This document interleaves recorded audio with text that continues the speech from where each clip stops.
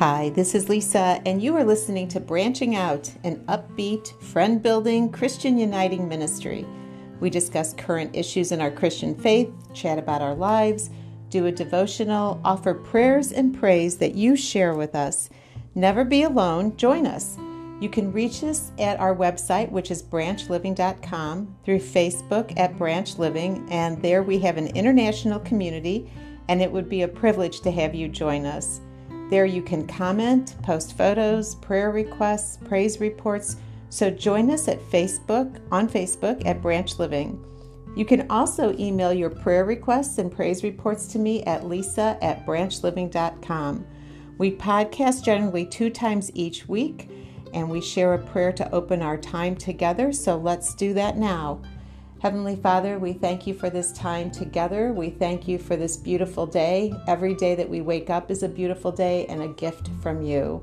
As we gather today, let us set the worries of the world aside. Let us focus on your word and your message for us today and help us grow in our Christian faith. We pray this in your name. Amen.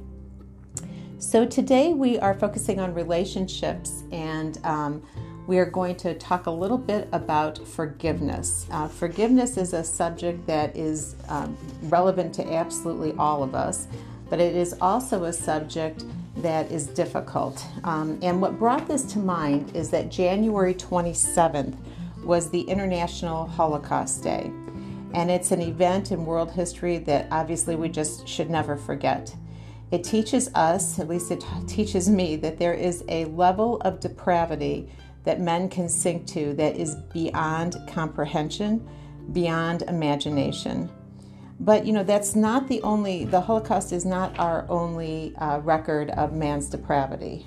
Historically there have been slave trades, mass genocide, infant sacrifice, and we just see these atrocities repeated throughout history.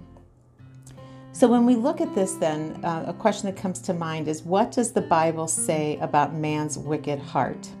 And I have a couple of verses I'd like to share with you. First, from Jeremiah 17:9. The heart is deceitful above all things and desperately sick. Who can understand it? And then from the New Testament, Mark 7:21. For from within, out of the heart of man, come evil thoughts, sexual immorality, theft, murder, and adultery. And then from Romans 1:21 through 23, for although they knew God, they did not honor him as God or give thanks to him, but they became futile in their thinking, and their foolish hearts were darkened. Claiming to be wise, they became fools. So we see in the Bible that an unredeemed heart is a very dangerous thing indeed. It is only through our new life in Christ, through our bonding with God, that we can hope to have a heart that is not hard, but soft, not dark, but open, and not self-focused, but God-centered. So there are 3 lessons I've learned concerning forgiveness that have radically changed my life toward it and towards sin. And the first thing that I learned is, and I really learned this through my healthcare profession, is that hurt people hurt people. And this was a hard lesson for me to learn because it seems so counterintuitive. One would think that someone who had been abused as a child would be the very last person to abuse somebody or to accept abuse as an adult. But so many times, if people are not healed of their own pain, they lash out at others. And it is as though at a deep level, their spirit believes that if they share this stain with others, their own stain will go away. But sadly, and often after creating much damage to others, they see that this does not work, and it only spreads the pain. The second lesson, there's an old saying that says, not forgiving someone is like drinking poison and expecting the other person to die. Forgiveness truly is a gift through the power of God that you give yourself. You release the person who has hurt you, and your life is no longer tied to theirs. The late Old English form of the word forgive means, and I quote, to give up the power or the desire to punish. And we give that up because it is too heavy a weight. Only God can judge, because only God can read the heart. And so we place judgment in the right hands. We place judgment in God's hands. So what does the Bible say then about who should judge?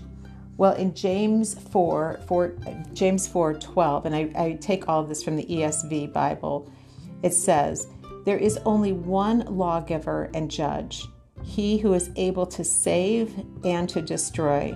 But who are you to judge your neighbor?" So judging is in God's realm. And so we forgive and we turn that person's acts over to God to judge. And then the third lesson is only God can give us the power to forgive. And we need to pray for that power. We need to pray for the person who has hurt us. And this is how we are free to have soft and open hearts. And it is truly the only way. I thought of all of this on the Holocaust Remembrance Day. I was thinking to myself when I heard that it was that day, how I had nothing in my life, praise God, to compare to the Holocaust. And I wondered how someone who could forgive such atrocities who went through that. And then I remembered someone who did. So Corrie ten Boom was a woman in her family, her sister, her father, and she herself hid Jews in their home in the Netherlands during World War II. From Corrie ten Boom's book, The Hiding Place, Corrie tells us a story of her struggle and her victory to forgive. So what I am going to give you now is just a direct kind of a written speech, writing of the speech that she gave, which is a summary of that book. But if you haven't read The Hiding Place, I would really urge you to do so because it is an amazing book. And so what I'm again reading is just her synopsis of what happened in her life. World War II broke out in Europe when Germany invaded Poland on September 1st, 1939. And although the Netherlands was officially neutral, the German army invaded in 1940. German bombing runs devastated Dutch cities, and within 5 days, the government and the royal family had fled to England and Canada, and the Dutch army laid down their arms.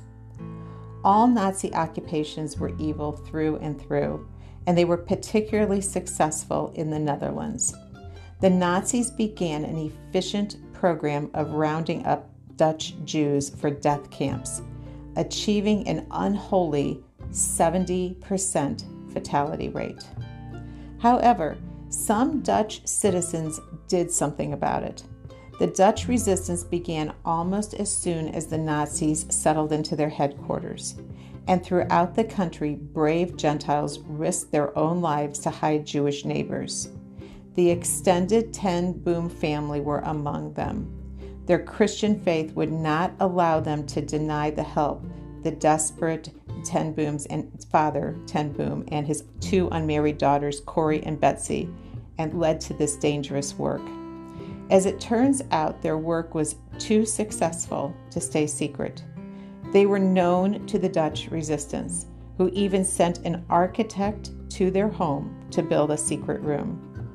In 1944, a Dutch informant named Jan Vogel told the Nazis about the ten Boom family's work, and the Gestapo arrested the entire family, but they never found the Jews hidden in the house. Other resistant workers spirited them to safety. The father, Casper, died 10 days later. Most of the families were released for lack of evidence, but Corrie and her sister Betsy were formally arrested and eventually sent to the Ravensbrück concentration camp in Germany. But the women never stopped trusting God. They managed to sneak a Bible and held worship services at night. Betsy's health continued to deteriorate, and she died on the 16th of December, 1944, at the young age of 59. 25 days later, all of the women in her age group were sent to the gas chambers.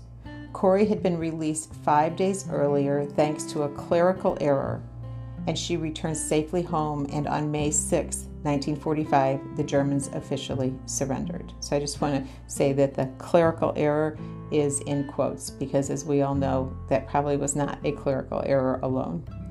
Corrie ten Boom believed that the Christian's highest calling is to forgive, to love and forgive as God has loved and forgiven us. In 1947, just 2 years after liberation, she traveled to war-torn Germany to preach the message of forgiveness at a church in Munich. In 1972, she shared what happened there. So this is a prelogue to the speech that she gave, but is actually, the prelogue is contained within the speech. So now I'm going to go to Corrie's direct words. It was in a church in Munich that I saw him, a balding, heavy-set man in a gray overcoat and a brown felt hat clutched between his hands. People were filing out of the basement room where I had just spoken, moving along the rows of wooden chairs to the door at the rear. It was 1947, and I had come from Holland to defeated Germany with the message that God forgives. It was the truth they needed to hear most in that bitter, bombed-out land, and I gave them my favorite mental picture. Maybe because the sea is never far from a Hollander's mind, I like to think that that's where the forgiven sins were thrown. When we confess our sins, I said, God casts them in the deepest ocean, and they are gone forever. The solemn faces stared back at me, not quite daring to believe. There were never questions after a talk in Germany in 1947. People stood up in silence. In silence, they collected their wraps, and in silence, they left the room. And that is when I saw him, working his way forward against the others. One moment, I saw the overcoat and the brown hat, and the next, a blue uniform and a visored cap with its skull and crossbones. It came back with a rush. The huge room with its harsh overhead lights, the pathetic piles of dresses and shoes in the center of the floor, the shame of walking naked past this man. I could see my sister's frail form ahead of me, ribs sharp beneath the parchment skin. Betsy, how thin you were. Betsy and I had been arrested for concealing Jews in our home during the Nazi occupation of Holland, and this man had been a guard at the Ravensbrück concentration camp where we were set. Now he was in front of me, hand thrusted out.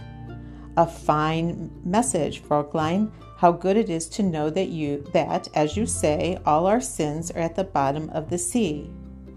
And I, who had spoken so glibly of forgiveness, fumbled in my pocketbook rather than take that hand. He would not remember me. Of course, how could he remember one prisoner from amongst those thousands of women? But I remembered him, the leather crop swinging from his belt. It was the first time since my release I had been face to face with one of my captors, and my blood seemed to freeze. You mentioned Ravensbrück in your talk. He was saying I was a guard there. No, he did not remember me. But since that time, he went on, I have become a Christian. I know that God has forgiven me for the cruel things I did, but I would like to hear it from your lips as well. And again the hand came out. Will you forgive me? And I stood there, I whose sins every day had to be forgiven and could not. Betsy had died in that place. Could he ease her slow, terrible death simply for the asking? It could not have been many seconds that he stood there, hand held out, but to me it seemed hours as I wrestled with the most difficult thing I ever had to do. For I had to do it. I knew that. The message that God forgives has a prior condition, that we forgive those who have injured us. And if you do not forgive the men their trespasses, Jesus says, neither will your Father in heaven forgive you your trespasses. I knew it not only as a commandment of God, but as a daily experience. Since the end of the war, I had a home in Holland for victims of Nazi brutality. Those who were able to forgive their former enemies were able also to return to the outside world and rebuild their lives, no matter what their physical scars. Those who nursed their bitterness remained invalids. It was as simple and horrible as that. As still I stood there with the coldness clutching my heart. But forgiveness is not an emotion, and I knew that too. Forgiveness is an act of the will, and the will can function regardless of the temperature of the heart. Jesus, help me, I prayed silently. I can lift my hand. I can do that much. You supply the feeling. And so woodenly, mechanically, I thrust my hand into the one stretched out to me, and as I did, an incredible thing took place. The current started in my shoulder, and it raced down my arm, and it sprang into our joined hands. And then this healing warmth seemed to flood my whole being, bringing tears to my eyes. I forgive you, brother, I cried with all my heart. And for a long moment we grasped each other's hands, and the former guard and the former prisoner held hands. I had never known God's love so intensely as I did then. So that's the end of that story. And just to conclude, when we forgive someone, when I struggle to forgive someone, I remember this story, this example of this Christian woman. I have never in my life had to forgive a pain so deep. And so I tell myself, if Corey can forgive this, I can forgive too. So my friends, don't drink the poison. Don't play the judge. In all of your relationships, forgive. Pray for the person who hurt you and let God work his miracle. Amen. And that's why I love going back into history and looking at stories, because those stories are so important to our Christian walk. The stories of the Bible are very important. They're God-breathed. But we can look at Christians who walked ahead of us, and we can see the example that they set for us. And we can at least strive to have the heart that they had, because we know it's humanly possible. We know it's humanly possible to forgive to that level, to forgive all of those atrocities. So we praise God for Corrie ten Boom. We praise her for the work that she did. We praise her for the example that she set. We praise her for caring for those who had been victims after the war. And we praise her for her soft heart and her willingness to share this and her willingness to do the hard work. So thank you, God, for that example. I'm going to move now just to a brief, instead of our devotion today, I'm going to read a very brief writing. It's by Hannah Flakowitz, and it's called Who Can Forgive? Eva Moses Kor and her twin sister, born to a Jewish family, were used for medical experiments on humans by the SS doctors. Half a century later, she met another SS doctor, Hans Munich, who asked for her forgiveness. It was then that she recognized in his appeal a way to leave behind harm that inflicted her. The helpless little guinea pig, in her words, possessed something she had not been aware of. She possessed the power to forgive. And by means of this power, which she did not previously suspect and which now overwhelmed her, she freed herself from the shadow of a lifelong status as victim. And she adds that forgiveness was the way that she found to save herself and to honor the dead.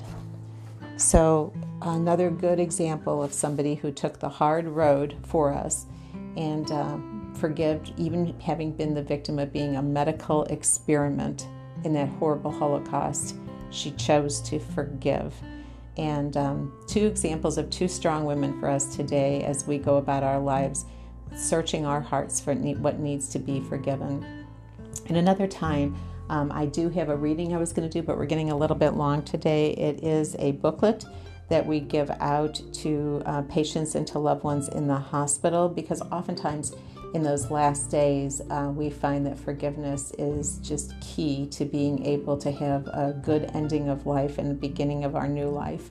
And so I have a little booklet called Finding a Way to Forgiveness, and it actually gives some concrete steps for that.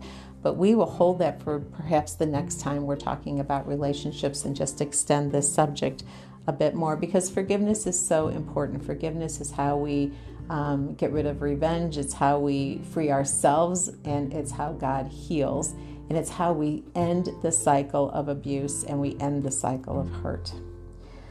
So I'm going to move now to our prayers, and the prayers that I've received to date. I received 2 that came from individuals whose loved ones have, quote, left the faith. And they would like us to pray that they will find their way back to loving Jesus and to seeing him as their Savior. And so we lift up those 2 prayer requests today. And then just prayers for everybody as we see the vaccine coming out, that we can somehow get ahead of this virus, that all of these variants won't cause us to stay in this mode, and that we can start to resume a life that we once knew. So would you join me in prayer, please? Heavenly Father, we thank you for this day. We thank you for the example of these 2 women in terms of forgiveness. And we ask you, Father, to give us the strength to examine our hearts, to think of those that we need to forgive, and to offer that forgiveness through you so that we can be freed of past hurts, past mistakes, and so that we can live a life where we don't feel the need then to hurt others. Father, we ask for these 2 families who brought loved ones before us who have turned their back on their faith, that they will hear your voice again and that they will return to their faith. And in one case, return to their family. One has actually left the family entirely. We ask for you to bless this world with healing from this pandemic. And especially, Father, we ask for revival, which we so badly need. We know there's revival going on in pockets all over the world, but there are areas where revival is not evident, and we ask you to bring revival to those areas as well. We thank you for this day. We thank you for the beauty of this day, and we thank you for the gift of another day. We pray this in your name. Amen. So just concluding today by reminding you of the Bible study that we have every Tuesday night at 7 Central. And all you have to do is email me at lisa@branchliving.com, and I can send you the link. You can drop in and try it, or you can come and stay. But we have a nice conversation. Again, we don't have a time limit in terms of, or a set schedule. We do just meet for an hour, but we don't have a set schedule. We discuss the scripture passage, and where that discussion leads is where we go, and we pick up again next time. And again, right now we are in John. So it's been a joy to share this with you. It's been a joy to talk about forgiveness. You can send me your thoughts and comments at lisa@branchliving.com, or go to Facebook. As I said, most of the way I get messages is through Facebook Messenger, and that's fine too. So until we gather again, stay close to God, stay in touch, and I will chat with you again soon.